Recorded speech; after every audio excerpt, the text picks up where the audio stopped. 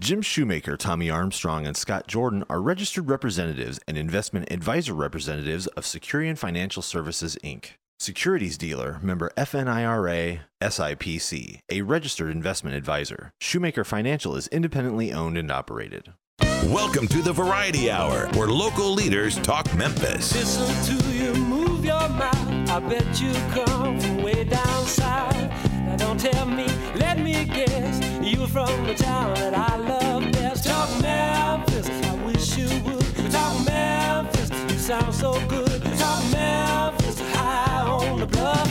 I swear I can't get enough. Listening to you talk that stuff. Talk Memphis, oh yeah. Talk Memphis. Welcome to Talk Money. And now here's your host, Jim Shoemaker. And good morning and welcome to Talk Money. Talk Money is about insurance, investments, retirement, and estate planning. Actually, Talk Money is about everything financial. Our guests bring their insights and perspectives about their topics of expertise. Well, you're thinking about buying a house in 2018? According to Freddie Mac, the average interest rate nationwide on a 30-year fixed rate was 3.99%. At the end of 2017. That's pretty good, but it's not the record low. Remember the record low? National average was 3.31% 5 years ago. Guys, that's still pretty good timing, though. You think about it. 5 years ago, 3.31. You still waiting? You didn't? Hey, it's only 3.99. All just a little less than 4%. Still a good time to buy a house if you can find one. The government needs to set a New Year's resolution. Here's what they're thinking about. You think about stopping their overspending. According to the Treasury Department, the national debt of the United States was almost $20.5 trillion at the end of 2017, an increase of $11.5 trillion in just 10 years. They are definitely overspending. You think that maybe we could get Congress to set a New Year's resolution? I doubt it. I'm not holding my breath. Stock market, would you believe there have been better years than last year in the market? In spite of gaining 21.8% in 2017, according to BTN Research, the S&P 500's performance last year is just, listen to this, the 8th best performance of the stock market in the last 25 years. The best performance for the last 25 years, a gain of 37.6, a total return. I'll tell you when we come back what year that was. See if you can remember. What year did we have that we gained 37.6%? Well, today's programs, we're going to find out a lot about the mandate repeal. We're going to find out about tax reform. Tommy Armstrong, CPA, Scott Jordan, certified financial planner, and Shannon Dyson, Vice President of Shoemaker Financial. We'll be back in just a moment. This is Jim Shoemaker. You're listening to Talk Money.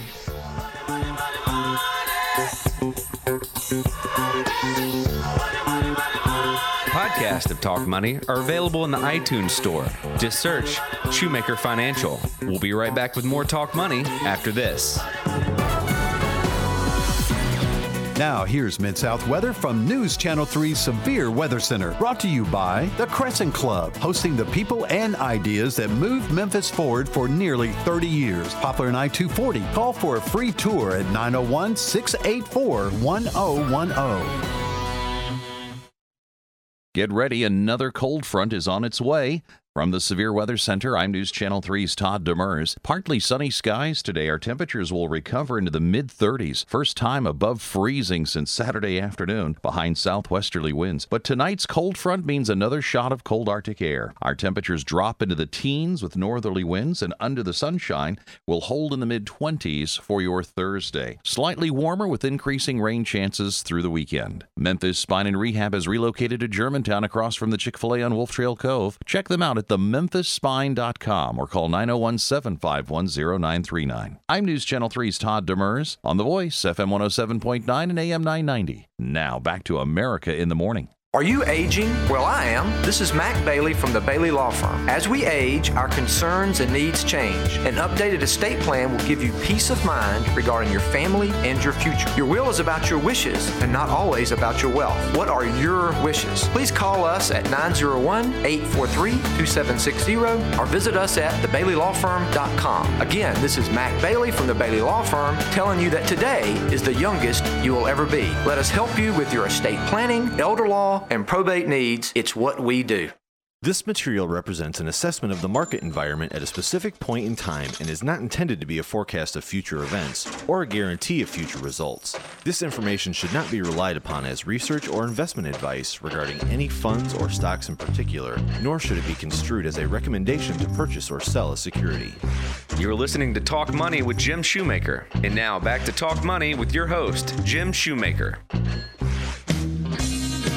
And welcome back. Talk Money brought to you in part by the Bailey Law Firm, estate planning, elder law, and probate planning for all generations. Well, I told you that this is not the best. We've had better years in the market than we had in 2017. It is the 8th best year in the last 25 years. What's the number one?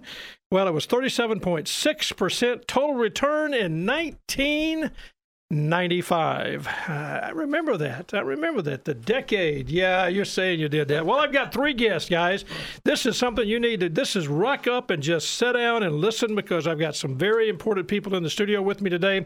We're going to talk about what happened with the mandate, no longer law. Shannon Dyson from Shoemaker Insurance Solutions, he's going to give us that overriding understanding of that and help us understand what's really going on with the Affordable Care Act and why it's important for us to understand that when the mandate goes away, what does that actually do? In the second half of the program, Tommy Armstrong, certified public accountant, CPA, and I got Scott Jordan with me, also a certified financial planner. They're going to take us into the kind of the overview and the understanding of what's happened with this tax act. I mean, it's the Jobs Act. It's whatever you want to call it, whether you like it or not. How does it affect you? Well, that's what we're going to talk about with these guys. But first off, Shannon, let's talk. You're always here to talk about healthcare for some reason, and now we are seeing it maybe being dismantled. What do you think? Yeah, Jim, thanks for having me back. It's an interesting topic. First thing I wanted to say, though, is 1995 is when I graduated high school, so maybe the market knew that I was getting into the workforce, and that was the kickoff increase. For you. Exactly, 37.5. That's great. Got it. So the one of the main things that, of course, in my world, in the healthcare world, that the new tax bill did was it repealed the individual mandate. And so no longer, beginning in 2019, will individuals be mandated to purchase health insurance or get a penalty. All right, there's 2 people involved in that, the consumer and the health insurance companies. I mean, give me the thoughts on let's start with the consumer. Let's start with that. So for consumers, no longer will you be facing the 2.5% of your income penalty for not having a health care plan. So we've heard a lot of people complaining, and rightly so, that the premiums have skyrocketed over the last 3 or 4 years in the individual health market, so much so that it is very unaffordable to most people. No, you just said something. It was the Affordable Care Act, and now it's unaffordable. Is it not? It didn't work exactly. There's some great things about the Affordable Care Act that we should definitely let everybody know. We think they worked. The fact that it was going to cover everybody if you couldn't get coverage, but it really hasn't worked out cost-wise as people as anticipated. It didn't. When you look back to what they were trying to do, they were trying to bring everybody into the market and mandate that everyone have coverage. So we'll bring a lot of young people in their 20s into the market that are healthy. It will offset some of the people that are unhealthy that are coming into the market, because we're no longer asking health questions of anybody. So the insurance carriers are taking everybody that signs up, they take them on. So if you get enough of the people that are younger in their 20s, we're going to offset some of the older expenses that we're going to have or the unhealthy people. The heart attacks, the cancer patients, law of large numbers. We're going to have diabetics, everybody's premiums coming into the pile, and then we'll be okay. Yeah, you said it, law of large number. That's the whole idea behind just looking at a group of people, a large group, versus selecting just those that are sick. Let me just ask, with the mandate, the word mandate, was that the part that really people struggle with, the fact that you're mandated to get this coverage? That is. So the Republican opposition to the bill back in 2010 was talking about we have never mandated someone purchase insurance except from the automobile market. You have to have automobile insurance, sure right? Do, yeah. Or face a penalty. And so that was one of the things that they really focused on was the government is now mandating you have health insurance coverage. It made sense when you look at it from a financial standpoint. And large number. You need to make people come into the market because you're no longer asking health questions. One of the best things about this entire bill was that we don't have to worry about being declined or turned down for health insurance.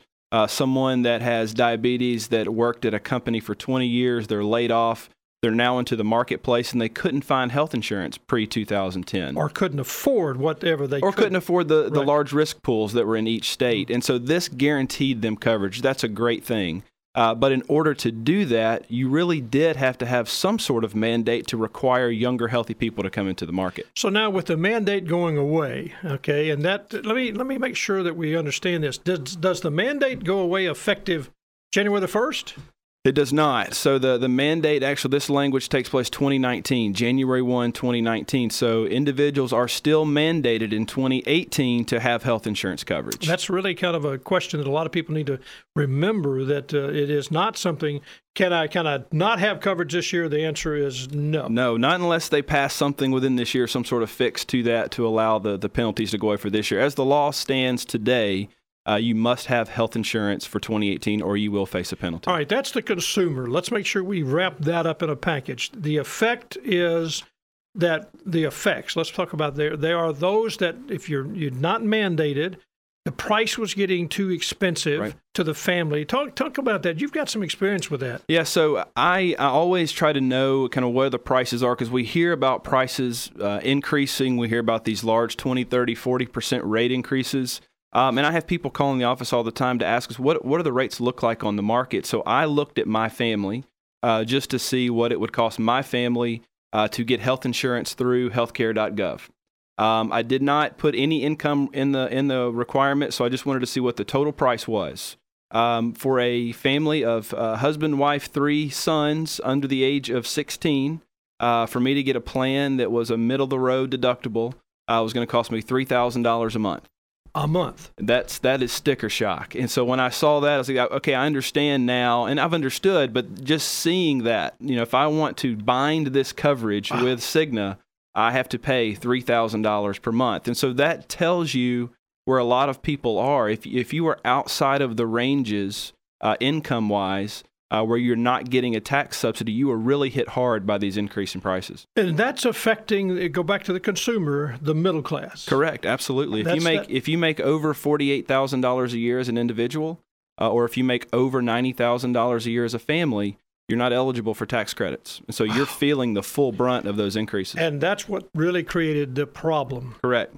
If you just tuned in, you're listening, of course, to The Voice, FM 107.9, AM 990. I'm Jim Shoemaker. This is Talk Money, and my guest is Shannon Dyson, and we're talking about the mandate is no longer in law. It's no longer, it's gone away. It'll be effective, and you said, Shannon, in 2019. So you still have to have it. The consumer really just got caught up in the fact that the middle class, that it was extremely expensive. Right. Talk about those that are under the middle class, the poor that I feel like, is this affecting them? So you've got 2 different scenarios. You've got the individual that is between 100% and 400% of the federal poverty line. Those individuals are eligible for tax credits. And so the tax credits that they receive offset these increases that they're seeing in the insurance market. And so for that grouping of individuals, there really is no effect as far as rate increases, because as the rates increase,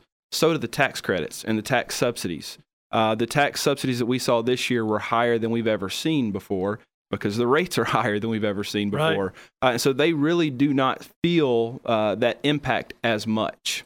Were the enrollments this year as they anticipated? Do you feel like that the consumer was responding positively to this enrollment that they needed to be a part of? Yeah, we were talking about that earlier this morning. So in 2016, the enrollment for 2017, so last year's enrollment, there were 11.5 million people that were in the marketplace overall. Okay. This year, there are 8.7 million people in the marketplace. So there are almost 3 million less in the market. Is that just simply saying, I'll pay the penalty? I think those are people that are looking at the pricing and saying, I can't afford it. I can't afford to be in the market any longer. It's also people that heard that the tax law repealed the individual mandate, and they said, "Well, good, I don't have to have health insurance anymore." They may find that to be a problem. That's right. Unless they, as you said, do a fix.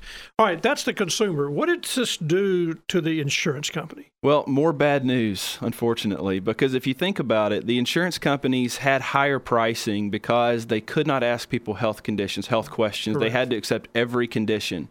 And so we mandated people to, just like we were talking about a minute ago, we mandated people to have coverage so that we could get more younger, healthy money into the system, into the premiums into the system, and so we could try and keep the pricing down.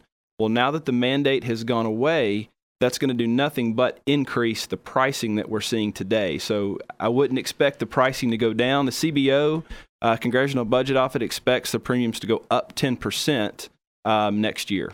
And that's conservative, I believe. I think we could see a lot higher than that. If you're looking at this whole idea, Shannon, and again, I guess this is maybe an opinion that, again, I'm not asking you to back this up with statistics and things, but it seems to me, if you go back to 2007, when the Democrats took over the Congress and the presidency, and they moved into this, say, we're going to pass this. This goes all the way back to Clinton days when he wanted to do something. We've always known that we didn't have the best. We didn't have a health care plan that was suitable for every walking. Not the most efficient. That's right. Efficiency. That's good. Now we seem to have attempted to do something, but again, it's such a huge animal that we haven't really accomplished, I think, what the Democrats were really trying to do. Yeah, and that's true. I think the thought process was that we could keep prices under control by making everybody have coverage. If you're asking my opinion, what I think should have happened, it wouldn't have been popular at the time, was to make the mandate a little more stiff penalty if you didn't take it, because the penalty as it sits today, it's 2.5% of your income or $695 for the year. Whichever's higher. Okay. Whichever's higher. So if you're paying a $500 or $600 a month insurance premium, and you're 25 years old or paying a one-time $600 penalty, there's not much teeth in that penalty. So I think that's kind of what we saw of people saying, I'm just not going to take the coverage. They did not get the influx of people in. Prices never really stabilized in the individual market. Do the insurance companies have anything to say about this? Do you feel like there's a lobby there that's creating part of this problem from their perspective? I know morbidity is about the disease of Americans, and we know that we suffer from obesity, diabetes, heart attacks, cancer, all those big illnesses. So the reality is they've got to price all that in. Is insurance company, are they able to do that today with this system, or do you think that's going to have to completely break and refix it? Well, they pushed hard for that mandate. They also pushed hard for a little provision in the bill that went away 2 years ago, and it was if their losses were greater than what they expected, that the American taxpayer would pick up the difference. And that provision that was in the tax bill went away 2 years ago. Which strangely coincides with price increases going up 30 and 40% over the next 2 years. And so I think what we've seen is the insurance companies tried to keep prices as low as they could, but once those guarantees from the government went away, meaning if my losses are higher than what I think, the government's no longer picking up that slack, we saw 40% rate increases from the insurance companies. And so they're saying, look, if we can't ask health questions and we have no idea what type of medical risk we are picking up, how do we know how to price this product? That's a great point. Well, I guess the repeal of the mandate does not repeal the Affordable Care Act, which they just couldn't push it through. It does not. There's still plenty of requirements of the Affordable Care Act on employers. Employers still have to fill out the 1095-C reporting requirements. There's still an employer mandate for companies that have 50 or more employees. So a lot of times, a lot of employers may think that the mandate repeal means that they no longer have to offer a health insurance plan. If you have over 50 employees, you still have to offer a health insurance plan as an employer. So that has not been affected. So the Affordable Care Act is still in place. It's just the individual mandate has been repealed. Well, let me ask you this. Do you believe there's going to be other things that will take place this next year that will begin to continue to... It's kind of like we started dismantling it one piece at a time. Instead of a sweeping reform, it's one little part at a time? Do you feel like that's where we're headed? I think what we saw last year was that the Republicans first tried to just say, we're going to repeal the whole thing. And that was repeal and replace. That didn't work. Many votes were taken and many votes were lost by the Republicans. So it looks what they're doing now is they're saying we're going to systematically repeal this. We're going to start with the biggest piece, which was the individual mandate. President Trump I guess it was 2 months ago, signed an executive order on association plans, making them a little less strict on the ruling, where small groups can form together to form larger plans through associations. That's another piece of this. And so, I think what we'll see throughout this year, probably the employer mandate will be going away at some point this year, along with those reporting requirements that are really tough on employers. I would see those going away at some time soon. All right, as well. You're talking about the employer. We've kind of covered two aspects so far, the consumer and the insurance company, and you've referred to the employer a couple of times. In a nutshell, what would you say to this business owner, 10 employees, 15 employees? I mean, what would you say to them today? I can just imagine they're going through all kinds of, what do I do this time? What do I do this time? What are you thinking? The bright spot in all of this has been health insurance on the small business owner. The under 50, the way that they define small business on the Affordable Care Act is under 50 employees. And the bright spot has been on the steadiness of the rates in the small group market. Rates have been increasing, but not much. We've seen 5, 6, 7% increases on small employers. No longer are they getting these large increases if one of their employees gets sick. For many years, if you had a 10-employee group and one of your employees got cancer and had hundreds of thousands of dollars of bills, the insurance company would hit that employer with a 50-60% rate increase, making it unaffordable. That doesn't happen any longer because they can't. It's against the law to do that. So all small employers in the state of Tennessee are grouped in the same pool. And so we don't see large increases on small employers. And so that's one thing that I always talk about with a person that maybe has an individual health plan today and they own a business.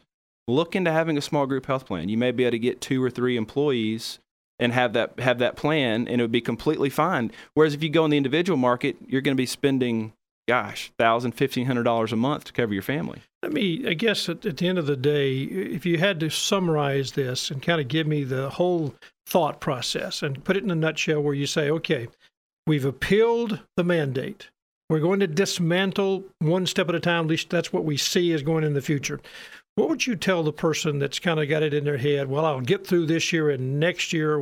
What's your counsel to that individual? I think what we're going to see over the next year and a half are some deregulation of a lot of the rules that have been put on insurance carriers. And once we do that, there's going to be more competition into the market. More competition is going to bring down pricing over time. That's kind of what we're seeing. We're seeing new insurance carriers coming into the market, offering plans that will ask health questions. Again, we're kind of seeing that start to pop up.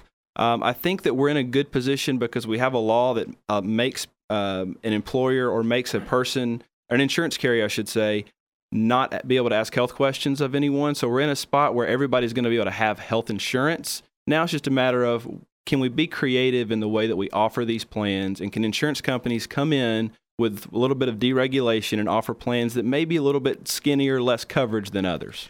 Maybe I need to send you to Washington and let you kind of meet with them and tell them what they need to be doing. I think I need to stay away from there. Well, you've been listening to Shannon Dyson. We've been talking about the no longer law mandate. It's not there anymore. So you're listening to, of course, FM 107.9 and AM 990, The Voice, the radio of the Mid-South, of course. And I'm Jim Shoemaker. We're with Talk Money. And we're going to have 2 guys coming up in just a minute. That's Tommy Armstrong and Scott Jordan. Stay with us. You're listening to Talk Money. Be sure to like us on Facebook. Just search Shoemaker Financial. We'll be right back with Talk Money after this. The Osgood File, sponsored in part by Dell Small Business. Talk to a Dell Tech Advisor today to find the right Dell PC for your business. This is Charles Osgood from the Dell Small Business Studios. Artificial intelligence is now helping companies to decide which job applicants to hire. The computer programs they use are looking at a lot more than job resumes, as we'll hear after this. Okay, so just type the job website address here. That's it. Then you enter what job you're looking for there. Electrician. This is Peter. Recently, he got help going on the internet for the first time to look for a new job. Okay, then you just hit search and... In the past, Peter's gotten work through people he knew, but he heard there were more jobs online. There we go. These are all for me? Uh-huh. Really? He had no idea just how many. I can't believe it. This one looks good. Peter is thinking the internet might be for him after all. And this is just one website. Wow. Why didn't I do this sooner? See what the internet can help you do at everyoneon.org or call 1-855-387-9166 to find a free training class near you. Brought to you by Connect to Compete and the Ad Council. Our CBS News colleague, Chris Martinez, tells us how artificial intelligence technology works when you apply for a job. The next time you apply for a job, your first interview could be with a computer program like Maya, a fully automated recruiter. She instantly engages with the candidate right when they apply. Eyal Grayovsky is the co-creator of Maya, a program designed to help large companies process job applications. The interview looks like a conversation. Maya interacts with candidates online, asking questions to gauge interest in a position and find out details about their prior experience. The program uses technology called sentiment analysis to evaluate word choice, grammar, and how quickly they respond to questions. If we ask about the pay range and someone's hesitant, we can then start to draw correlations between how you responded to the question and whether or not you're going to retain or perform within the role. More companies are turning to artificial intelligence to automate the recruiting process, like using AI to screen resumes in a fraction of the time it would take a human. The algorithms decide which candidates should move on to in-person interviews. At the moment, only a person can decide whether or not to hire you, but in time, says Chris Martinez. As AI technology improves, experts say companies could eventually use it to handle their entire hiring process from start to finish. Now, there's something to look forward to. The Osgood File. I'll see you online at Facebook, Twitter, and at theosgoodfile.com. This is Charles Osgood. Past performance is no guarantee of future results. Investments will fluctuate and when redeemed may be worth more or less than when originally invested. You're listening to Talk Money with Jim Shoemaker. And now back to Talk Money with your host, Jim Shoemaker. And welcome back. My guest now, I tell you, we've got it lined up for you. Tommy Armstrong, he's a CPA, and Scott Jordan, a certified financial planner.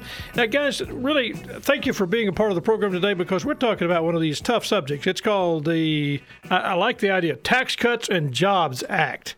That's a good thing. Welcome to the program. Glad to be here, Jim. Good morning, Jim. You know, let me start with you, Tommy. You know, as a CPA, where you're working with people, what are you saying to them?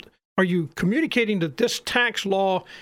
I know you get questions about did it take effect in 2017 because it was passed in 2017, or does it take place January the 1st, 2018? Well, some of the tax acts that have been passed in the past were made retroactive.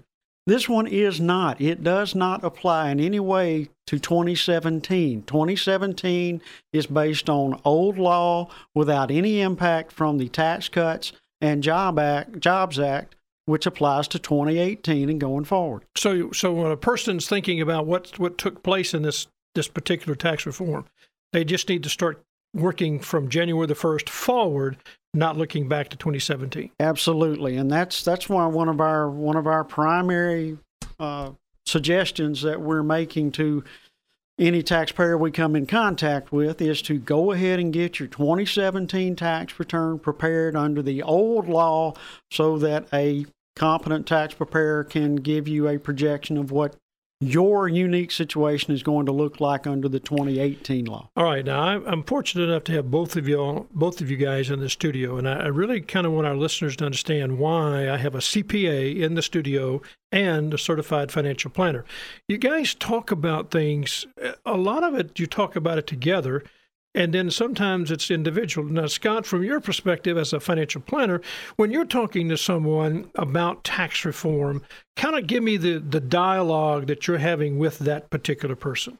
Well, you know, as with everything, when we're looking at strategies around tax planning, you know, always tell them to consult their CPA about what we're talking about. Correct. We're giving generalized tax planning Right. advice, but we sit down and look at these changes and how that's going to affect each individual, because you hear a lot of stuff in the news and the media about what this is going to be, but it's really going to affect each individual in a different way. So we try to project how these changes are going to affect that individual. I know and what you we need work to do. closely with the CPA community when you're working with a client. Yes, We never yes. look at ourselves and saying, well, we're going to do this, and you don't, we're always pulled together, Right. especially with this new Reform Act.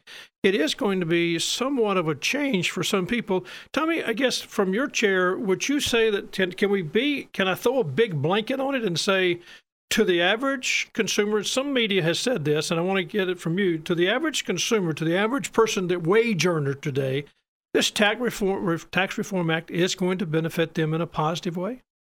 The House of Representatives, using their number crunchers, have indicated that a typical family with wage earner income of approximately $73,000 a year should save approximately $2,000 a year in taxes under the new law.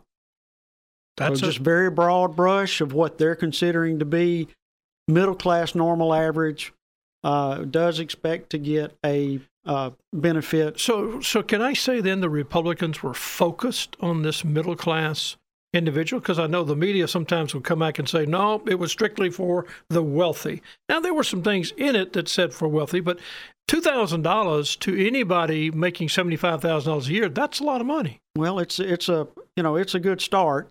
I would say that the Republicans were focused on providing significant relief to corporations and then providing some relief along the way to individuals. This was primarily a business tax bill to normalize the playing field between U.S. businesses and our tax structure and worldwide businesses and structures that our tax structure was not competitive with. That makes a lot of sense. And Scott's got some info on that. We'll talk about that in a second, but I think that's important to know. So you're saying the rates are lower, but I know that the Act also removes some deductions. In fact, somebody was talking to me the other day that said, hey, guys, your fees are no longer going to be deductible.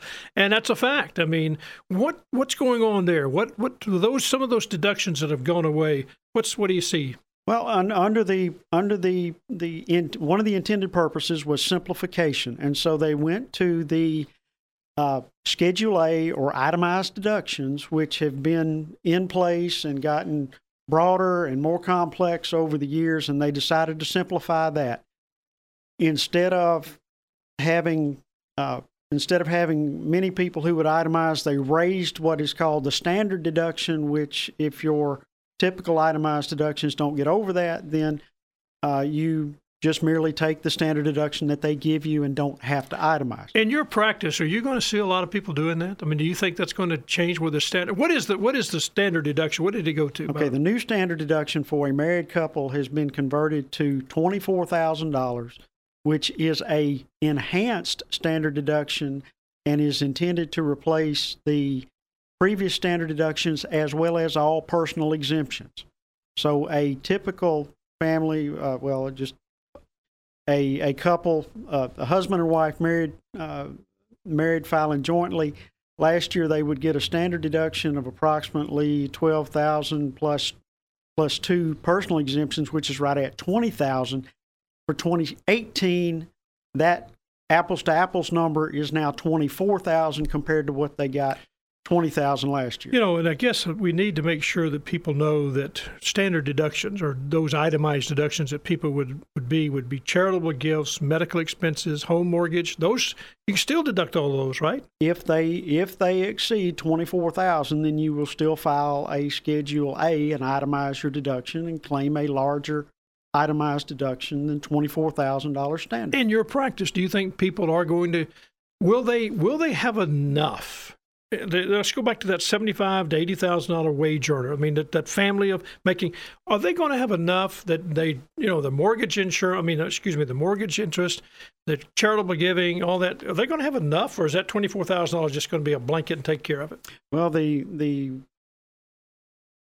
House of Representatives, where they've had the numbers looked at, this is going to take out approximately 40 million taxpayers that will no longer itemize. So in my practice, a normal return in what we would call a middle income band, those itemized deductions are right in that 20 to 24 range. So it's really going to simplify their tax return and may not have a lot of impact on it. When we come back, I want you to kind of help me tell us which ones we absolutely need to make sure we pay attention to in 2018. If you just tuned in, this is Talk Money. I'm Jim Shoemaker. My guest, Tommy Armstrong, CPA, Scott Jordan, Certified Financial Planner. We're going to talk about corporate, what it do with corporate nations and how much of an effect. And that's good. That's a good thing.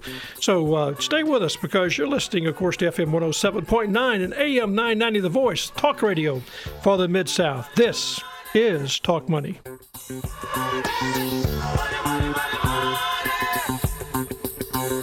If you have questions you'd like to have answered on the program, email them to talkmoney@shoemakerfinancial.com. We'll be right back with Talk Money after this. From November 1942 to May 1943, the B-17 Flying Fortress strategic bomber we know as the Memphis Belle completed 25 combat missions in German-held territory, making it one of the first such aircraft to do so.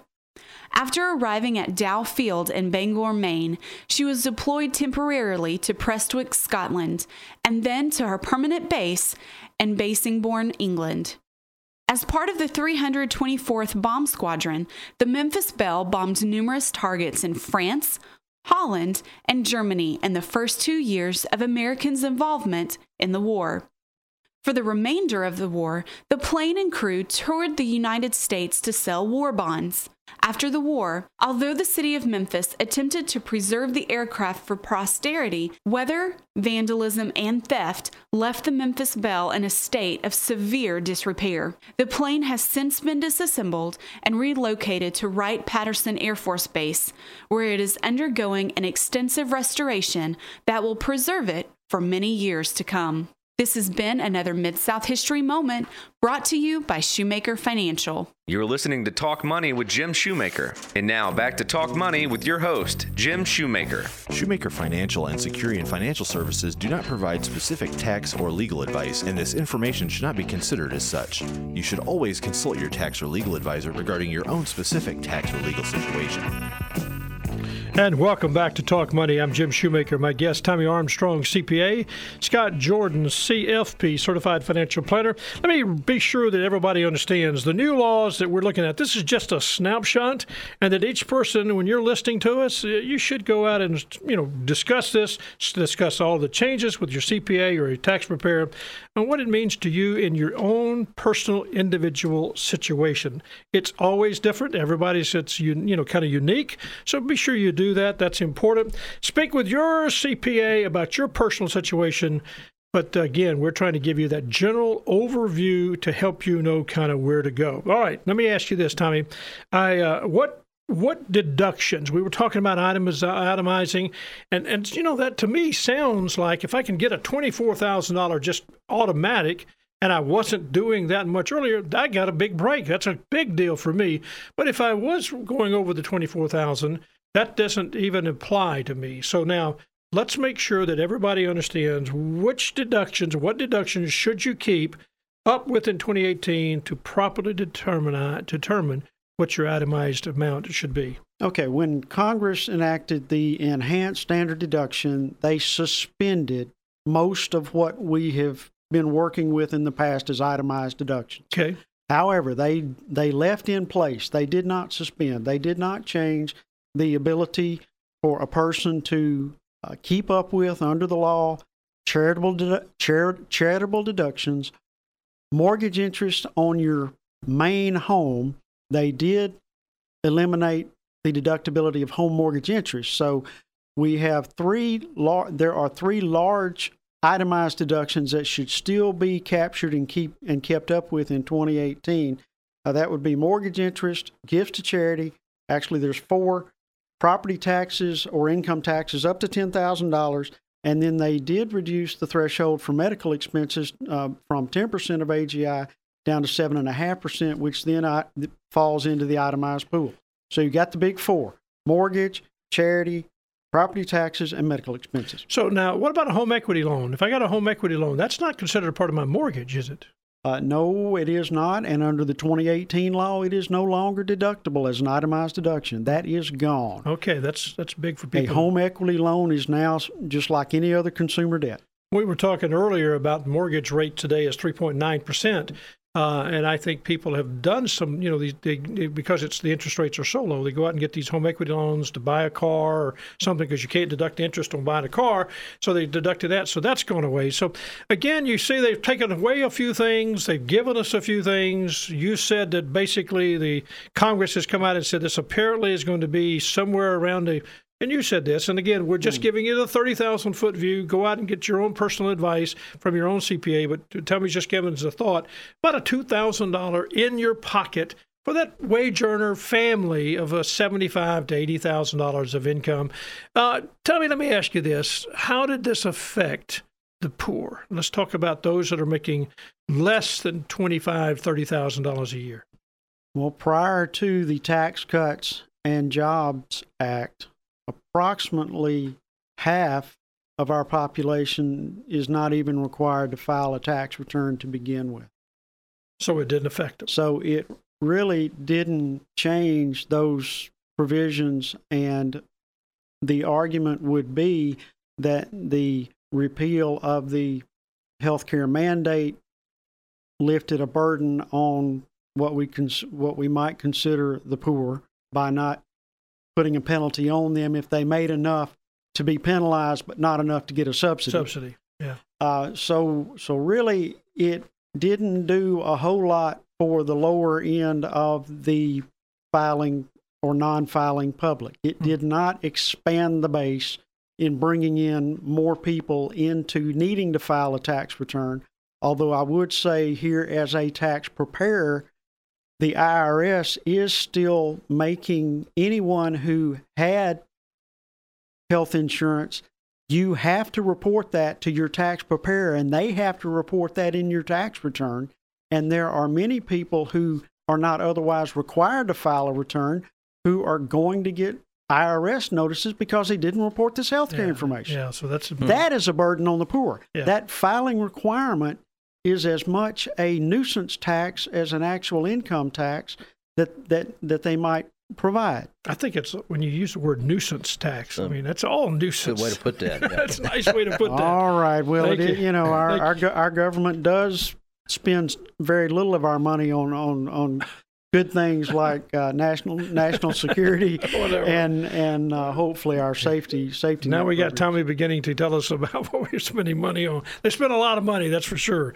Let me ask you this, and Scott, I kind of want to lean on you a little bit. You counsel a lot of individuals, and you also counsel a lot of corporations. What did this do to corporations? Well, this tax act is going to be a huge benefit to corporations, and you might even say they were the biggest winners in this from a tax standpoint, although I think it's going to benefit everyone. According to the Tax Foundation, so we basically lowered the corporate income tax rate from a statutory rate of 35% down to 21%. But I think it's important to note, because a lot of times the corporations are villainized in this whole thing, but that is the corporations that create jobs for Americans, create the goods and services that we want to buy. Tax Reform and Jobs Act. Yes, Tax Reform and absolutely. Jobs Act. Yeah, okay. But prior to that, we had some of the highest corporate tax rates in the world. And the last time we've seen a significant reduction in corporate tax rates was back in 1986. So the Tax Foundation recently did a survey of 202 jurisdictions, and we had the fourth highest tax rates in the world, only behind the United Arab Emirates and Comoros and Puerto Rico, which is an American territory. Yeah. So we were among the highest, Europe having the lowest average. So I think it's going to make American companies more competitive on the worldwide stage. Absolutely. That's very important. If you just tuned in, my guest is Tommy Armstrong, CPA, Scott Jordan, Certified Financial Planner. When we come back, I tell you what we're going to do. We're going to kind of get a summary. We have talked about some heavy stuff. Tax Reform Act and the whole idea behind, is it going to put money in your pocket? That's important for us to know. But also, I think I want Shannon to kind of tell us what the appeal does to us. There is an appeal to the Affordable Care Act, the mandate That's important for us to know. You're listening to The Voice, AM 990 and FM 107.9. I'm Jim Shoemaker. We'll be back in just a moment. This is Talk Money. Podcasts for Talk Money are available for iOS mobile devices in the iTunes Store. Just search Shoemaker Financial. We'll be right back with Talk Money after this. Now, here's Mid-South weather from News Channel 3's Severe Weather Center. Brought to you by the Crescent Club, hosting the people and ideas that moved Memphis forward for nearly 30 years. Poplar and I-240. Call for a free tour at 901-684-1010. Get ready, another cold front is on its way. From the Severe Weather Center, I'm News Channel 3's Todd Demers. Partly sunny skies today. Our temperatures will recover into the mid-30s. First time above freezing since Saturday afternoon, behind southwesterly winds. But tonight's cold front means another shot of cold Arctic air. Our temperatures drop into the teens with northerly winds, and under the sunshine will hold in the mid-20s for your Thursday. Slightly warmer with increasing rain chances through the weekend. Memphis Spine and Rehab has relocated to Germantown across from the Chick-fil-A on Wolf Trail Cove. Check them out at thememphisspine.com or call 901-751-0939. I'm News Channel 3's Todd Demers on The Voice, FM 107.9 and AM 990. Now back to America in the Morning. Are you aging? Well, I am. This is Mac Bailey from the Bailey Law Firm. As we age, our concerns and needs change. An updated estate plan will give you peace of mind regarding your family and your future. Your will is about your wishes and not always about your wealth. What are your wishes? Please call us at 901-843-2760 or visit us at thebaileylawfirm.com. Again, this is Mac Bailey from the Bailey Law Firm telling you that today is the youngest you will ever be. Let us help you with your estate planning, elder law, and probate needs. It's what we do. You're listening to Talk Money with Jim Shoemaker. And now back to Talk Money with your host, Jim Shoemaker. And welcome back. We've been talking about tax cuts. We've been talking about health insurance, what the mandate's going away, what did it do to you. My guests have been Tommy Armstrong, Shannon Dyson, Scott Jordan. And guys, let me do this. I mean, Scott, you were talking about corporations. And, of course, you mentioned the big corporations. At least brings them down. They're competing now with Europe. They're competing now with some ability, to at least compete worldwide. That's a big deal. That does create jobs. But what about the small corporation? Well, there's some relief in this act for small businesses too. Now, there's a lot of details around this, but in a general sense, for what they call pass-through entities, those are like partnerships, LLCs, S corporations.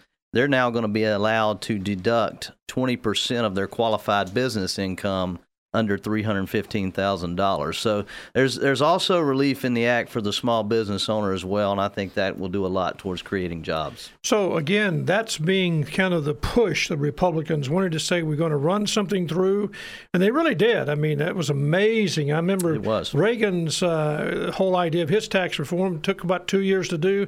This took about 2 months. I mean, it was kind of amazing. But it was on everybody's plate. It was on everybody's mind. They were kind of anticipating something like this.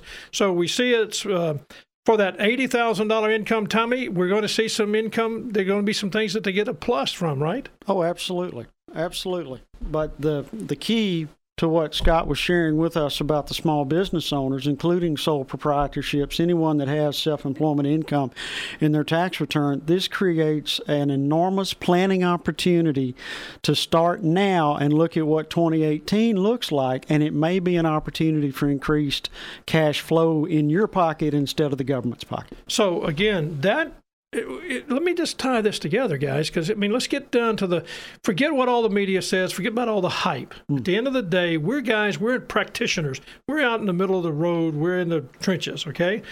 Tell me, from your chair as a CPA, does that create jobs if it's putting money back into the small business pocket? Well, a business owner runs his business for the purpose of making money for the owner. Mm-hmm. You put more money into that business owner, you reinvest in the business owner, he will reinvest in people and products to make money for him, the owner. And him or her, the owner. And then therefore he's creating jobs. Right. Bottom line. You send it to Washington, it's not going to be used to create jobs and wealth for the owner who would normally spend it on himself to benefit his business. Or his people, yeah. You reinvest money in an operating business, and all of a sudden people have jobs, they have group health plans. Everything looks a lot better on the ground here on Main Street than it does on K Street in Washington. Okay. No kidding. I think he's got a point there. Let me ask you this, Tommy, before I leave you, because you mentioned this earlier, the itemized deduction of charitable giving. That's being said that charitable ministries are really going to be in trouble. Now, Shannon, I'm going to come to you in just a second, too, with this. Do you see that? Is that what you're hearing on the street, that people that have been philanthropic, charitable, that they're going to stop? Well, in the community, in the circles that we run in, we are individually charitably inclined, and most of our clients are charitably inclined, and they give out of their heart and out of their calling instead of based on what it is in the tax code.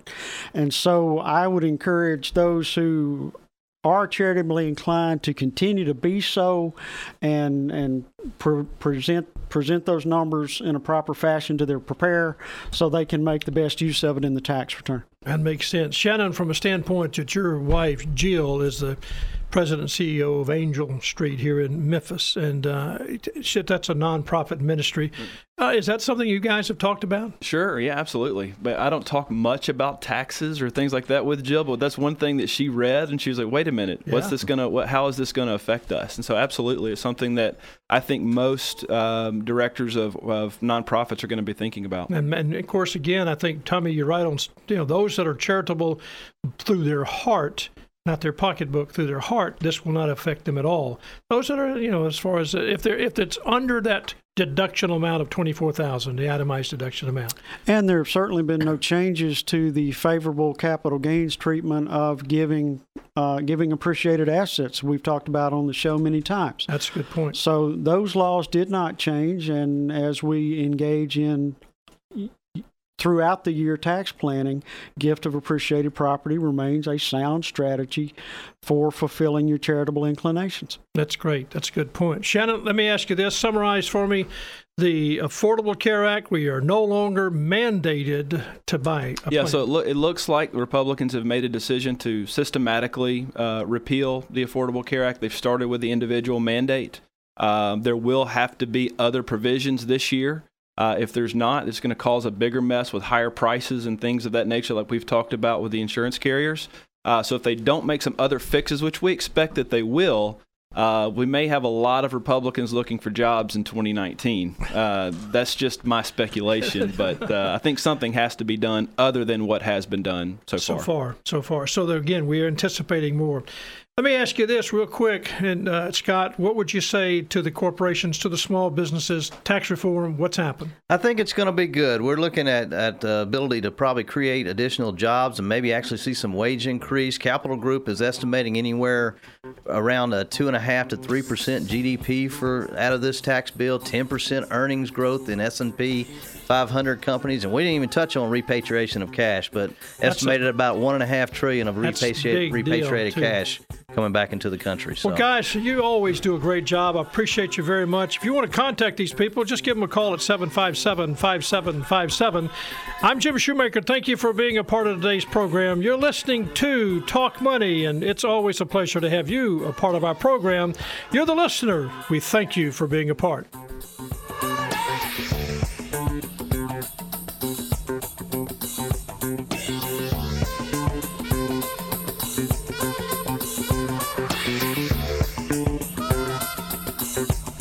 Talk Money is produced by Greg Ratliff. Guest and content coordination, Francis Fortner. Production assistant, Eleanor Moskowitz. Compliance officer, Tommy Armstrong. Mid-South History Moment, Rebecca Brashear and Drew Johnson. We'll see you next week on Talk Money. Jim Shoemaker, Tommy Armstrong, and Scott Jordan are registered representatives and investment advisor representatives of Securian Financial Services, Inc. Securities dealer, member FNIRA, SIPC, a registered investment advisor. Shoemaker Financial is independently owned and operated.